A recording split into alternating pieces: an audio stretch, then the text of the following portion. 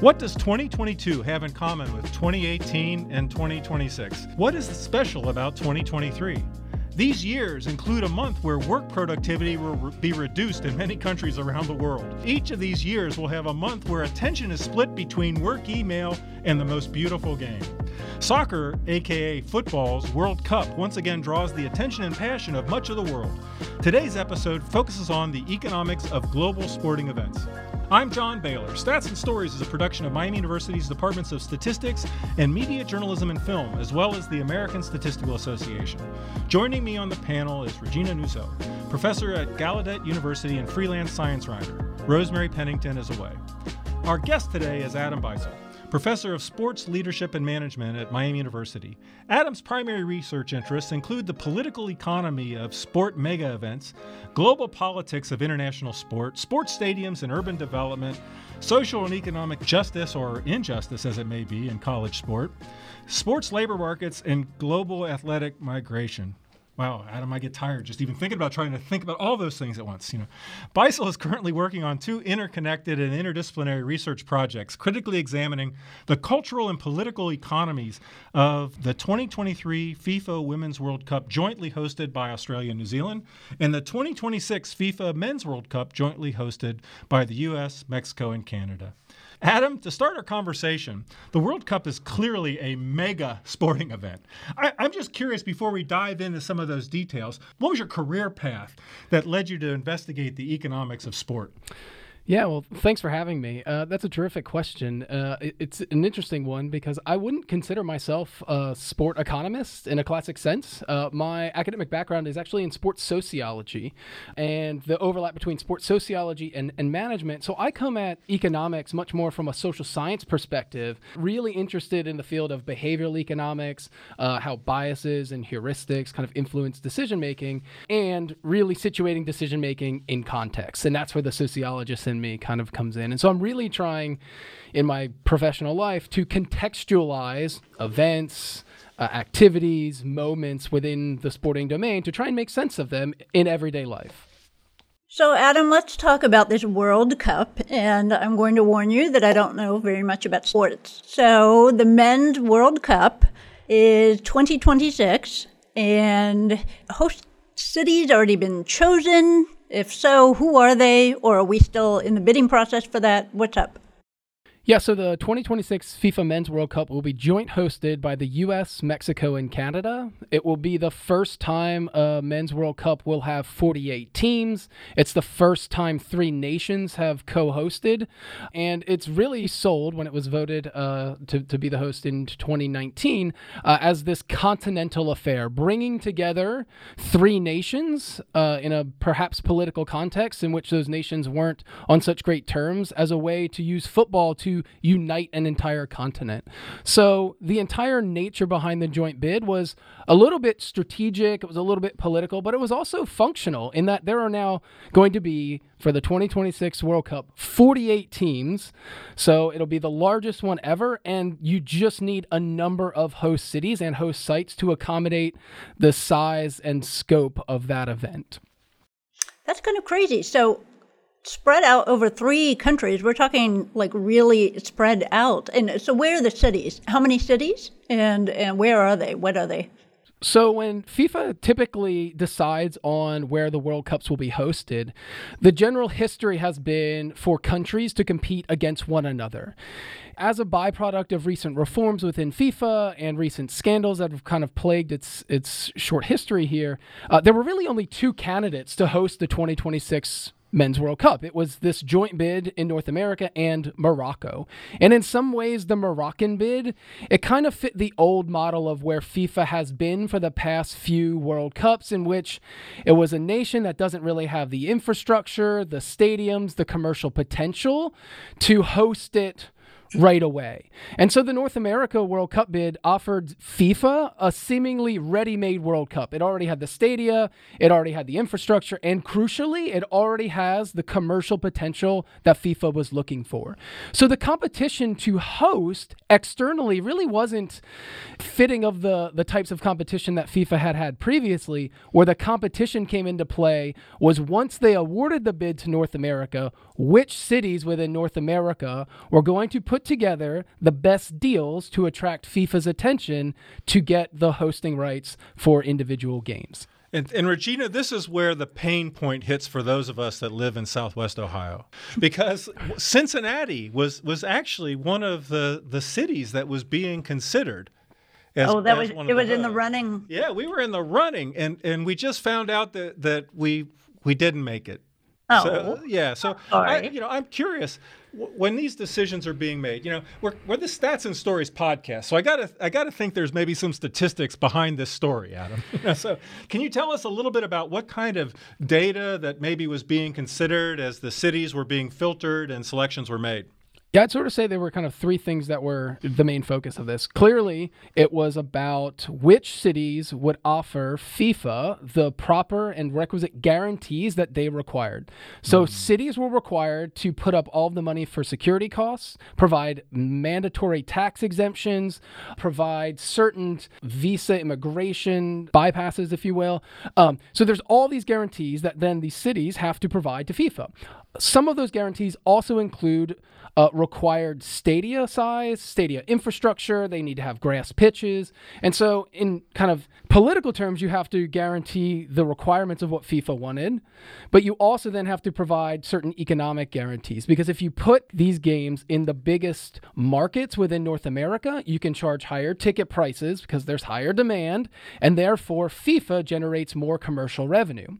Now, we can critique FIFA and say, well, they're just in it for our money, for profit, but the way FIFA operates is that the more money they make from hosting the Men's and Women's World Cup, their economic model is that they then believe that it trickles down to member associations. So if FIFA gets all this revenue and revenue maximizes from putting the biggest games in the biggest cities and the biggest stadiums across North America, they then can issue grants and funding to all the member associations all around the world to facilitate, in their view, more grassroots playing, more opportunities for women to join football federations, and in their view, that money trickles down through the football pyramid. So how many associations are there worldwide that sort of play into this? There are 211 football associations that are members of FIFA. So whatever money, and I believe the estimates, and again, we don't want to take these estimates at face value, but the estimates are about $14 billion of commercial revenue will be generated by the North American World Cup. The expenses, and again, it's hard to calculate those expenses because the expenses for building stadiums, those have already occurred.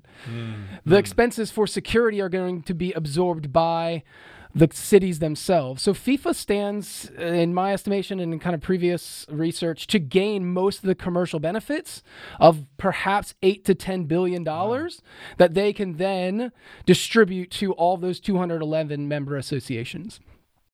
What about the cities, Adam? What's in it for the cities? Is it just tourism, hotels, what? So this is where we as, again, sport economists, or the literature in sport economics, tries to parse out the fact from the fiction. Okay. Most of the economic benefit analyses are done before the event, and they are commissioned by tourism and hospitality industries. They have no interest here. Come on, Adam. Right, yeah. And so it's really hard to get a grasp on these things. And to be fair, for the representatives of every city, it's hard to really get an idea of what is going to be the benefit for the city. The literature tells us in the end that there's not going to be much net new tourism. Most of the people in the cities that are going to go to the World Cup are residents already of those cities. There will be some tourism, but the economic impact will be far less than predicted. The general rule of thumb by sport economists is to move the decimal point one place to the left for all economic impact studies. That being said, there will be some economic impact, but it will be a lot less than these tourism commissioned studies that have an inherent self-interest in promoting the outcomes of these things. I think that's a really interesting discussion, because I had the opportunity to go to Brazil before they were hosting the World Cup there, and now we have a World Cup this year, and in both those cases there were new venues being built and planned, and at least the story that came out of Brazil is some of those venues may have hosted 3 games and are now bus parking lots. So the cost may have been quite high, and the return on that not so high. So can you talk about kind of what's expected for this year and how that might play out in light of the comments you've made about the economics of this? Yeah, so Qatar 2022 was decided based on bribes and kickbacks. Of the 35 voting members at the time of the FIFA Council, all but 2 have been criminally indicted for racketeering, money laundering, and that includes former FIFA president Sepp Blatter. So Qatar was awarded the Men's World Cup of 2022 based on bribes. The proposal at the time had called for all fully domed, air-conditioned stadia to host these events, but those haven't quite come to fruition. And as a byproduct of the extreme heat when the World Cup was meant to be hosted right now, they had to move the Men's World Cup in 2022 to November to avoid extreme and utter exhaustion, which just that in and of itself kind of speaks to how ludicrous it was that Qatar was going to get a World Cup in the summer months in the blazing heat. And so they moved it, and it'll now be in November of this year, giving a full break to all football around the world. Every footballer that's playing in their professional leagues is going to stop playing abruptly in the middle of the season, go back to their countries, and then represent their countries at the World Cup. So Qatar bribed FIFA officials to have the World Cup held in a place that they might not have really been prepared for. And according to what you're saying, sports economists are kind of dubious about the benefits in the first place. So are we talking like name recognition? Why would they even do this? Yeah, the concept that most of us, and I think it's becoming increasingly popularized in the literature, is the term sports washing. And so it is, similar to greenwashing. It's this use of sport and high-profile sport to create kind of favorable geopolitical goodwill and image, right? It's image branding for nations. And we've seen that particularly play out in the context of football lately, where you have governments or private wealth funds of Saudi Arabia, United Arab Emirates, purchasing football clubs themselves, using them as a branding exercise, adorning the kit sponsor on the front of the shirt with the companies that they also own, right? So conglomerates. So you own the football team, but then the airline that you also own as a country becomes the primary kit sponsor. And so one of the ways that they've gone about this sports washing has been through the ownership of professional clubs like PSG, Manchester City, and a few others, as well as then using high-profile international sport mega events like the World Cup to kind of advance that goodwill, that image branding within global geopolitics. We even saw that with Russia, right? So Russia hosted the most recent version of the Men's World Cup and hosted the Olympic Games in Sochi. A part of the same sort of theory was, well, we can bring people here. Oh, Russia's not so bad. Look at this country. We can relate to them culturally, politically. And it shouldn't surprise us then that just after the Sochi Olympic Games was when Putin invaded the Ukraine for the first time, the Crimean Peninsula for the first time, right? Building off of that goodwill and sort of not getting much pushback from the international community just 2 weeks after the Sochi Olympics had ended, and there was that sort of thrust of diplomacy. So if I'm the mayor of Cincinnati, then, hey guys, we're not that bad. We just hosted a World Cup. Is that the idea? Yeah, so I think for me, and a lot of sport economists, we would acknowledge that the economic benefits of hosting a sport mega event, they're just not really there. There are some, but they're not going to be nearly the windfall that they otherwise would be. The literature is a bit mixed on what we would call the world-class city effect, right? The feeling of, well, we get some sort of civic pride or civic identity from Cincinnati hosting a World Cup event. There is some truth to that. The question is, at what cost? And in the context of Cincinnati, there was a minimum requirement of about $10 million for stadium upgrades for Paul Brown, as well as then probably another 30 to 50 million just in terms of operating costs, security costs. So you're looking at about 50 million. Again, those are preliminary projections. We know from the literature, Andrew Zimbalist tells us that sport mega events go over budget by about 176%. So they're almost double of what they're projected. But even if we take it at face value, even if we say this was a $50 million cost for Cincinnati, there would be some money reaped in return through the tourism and things, probably not as much as we think. Is the feeling of civic pride and this world-class status worth it? I think for me, if we can have those debates, I think we're probably going to be a little bit better informed rather than the debates around, hey, this is going to be an economic windfall. We're going to make $400 million, et cetera, et cetera. Yeah, it seems like from what you're saying that when you have a bunch of existing venues, you're not going to lose as much money. That's kind of the Exactly. and then what you're talking about, these other components, it's very difficult to monetize an attitudinal shift as a consequence of the pride one might feel for their city being a host. Exactly. Yeah. And I think what we're seeing now within the staging of international sport mega events, so we're talking primarily about the men's and women's World Cup, and we're talking about the Summer Olympic Games. Those organizations, so the IOC and FIFA, have really turned to countries predominantly in the West or liberal democracies with already existing infrastructure, stadiums, and the necessary kind of supporting infrastructure and mechanisms to deliver those events. Whereas we could kind of argue the previous era for both associations, the IOC and FIFA, had really been about going to new countries and building things, right? This kind of global placemaking where you build these massive stadia, these massive villages.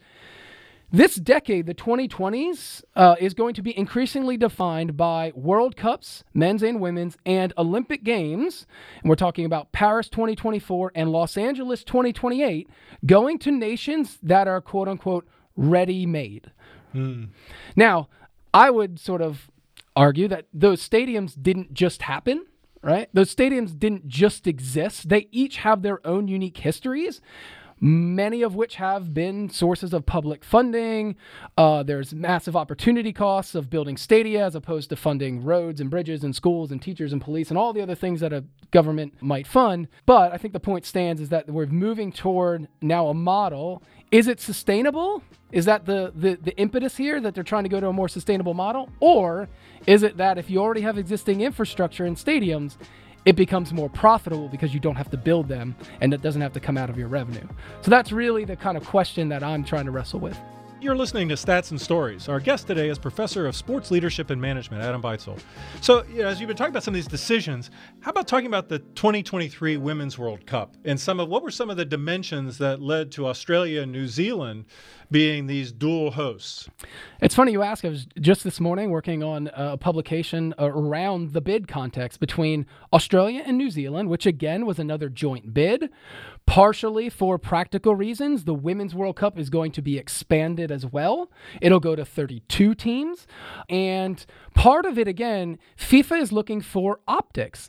It sounds really good when you have 3 countries in North America and a bid that celebrates unity, diplomacy, certainty.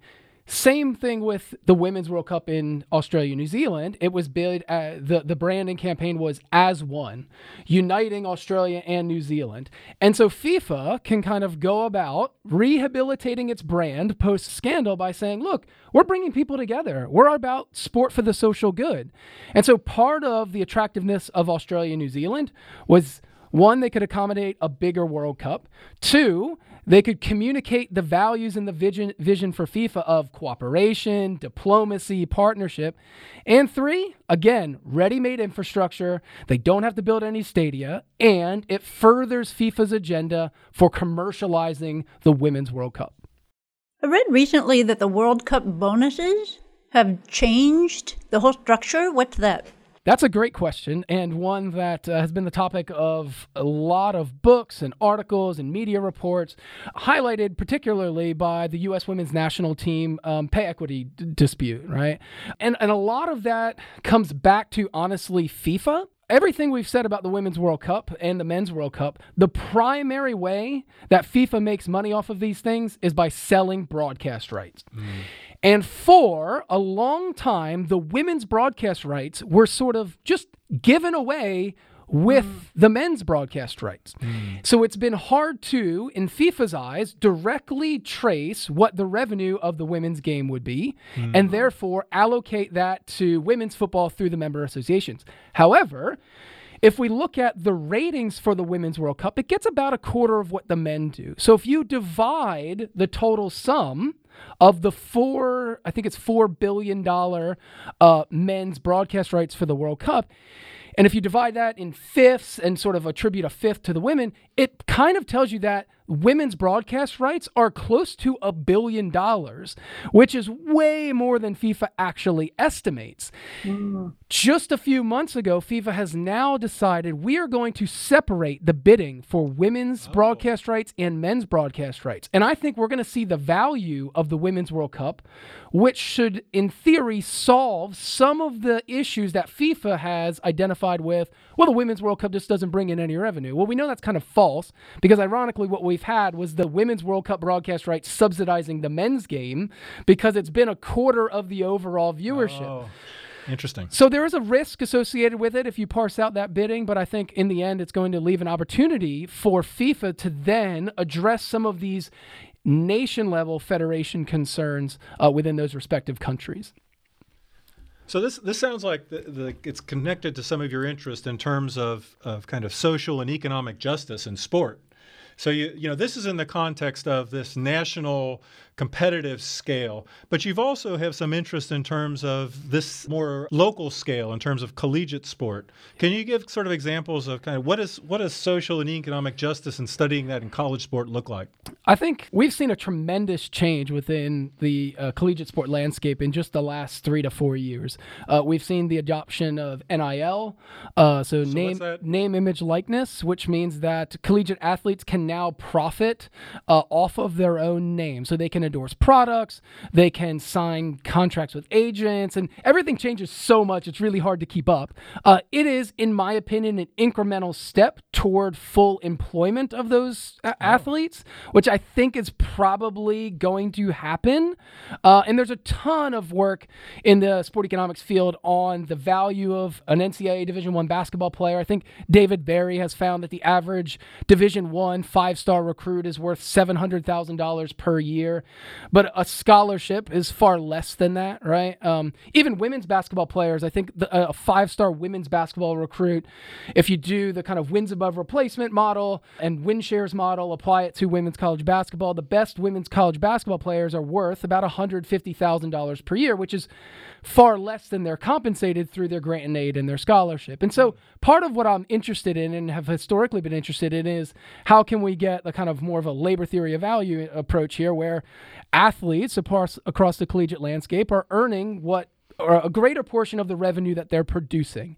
We're seeing some progress in that realm, although it's not the universities themselves that are compensating, it's through name, image, likeness.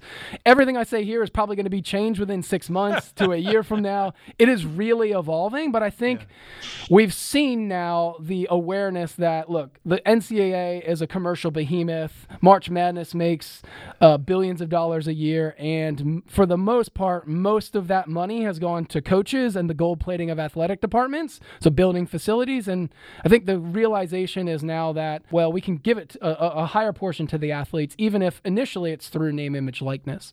Do you mind if we get philosophical for a moment and talk about sports? Why do we care so much about sports? The ancient, is it money? The ancient Olympics, the Greek sports, they gave out olive oil as a prize. We're doing far more than olive oil. What is it?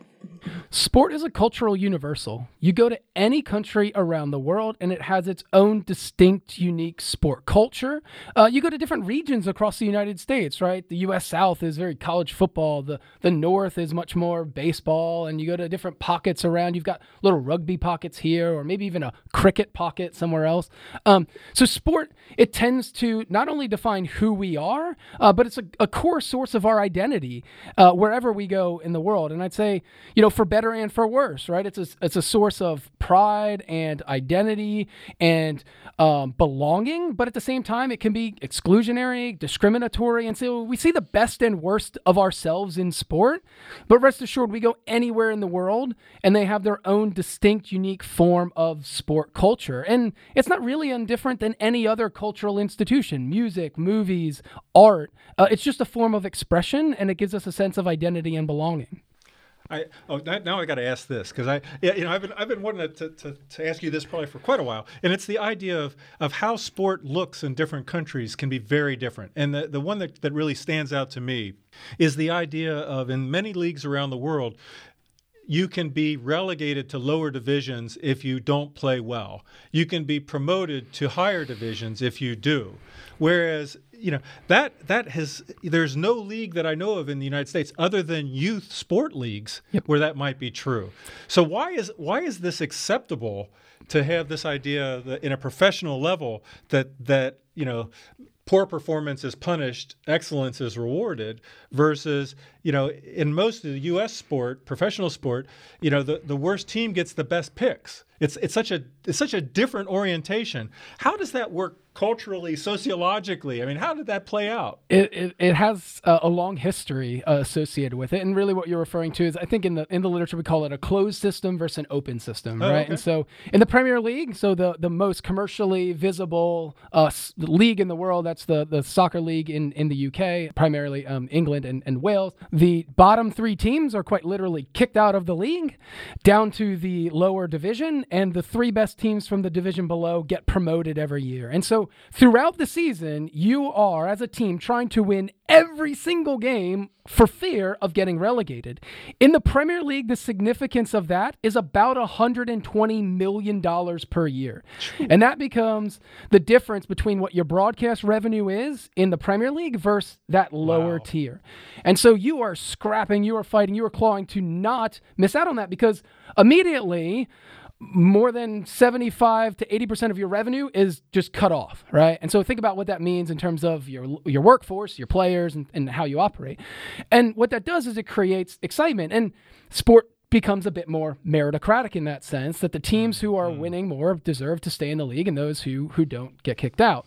Now, I would say to your question of why does this take place, what I like to think of and what we talk about is that sport is both the product and producer of a given society. So the ways in which we structure sport in North America are very much linked to American ideals, American capitalism, and this idea that sport exists for a business, right? And if I stood in front of my class and I said, yep, sport exists for a business, everybody was like, yep.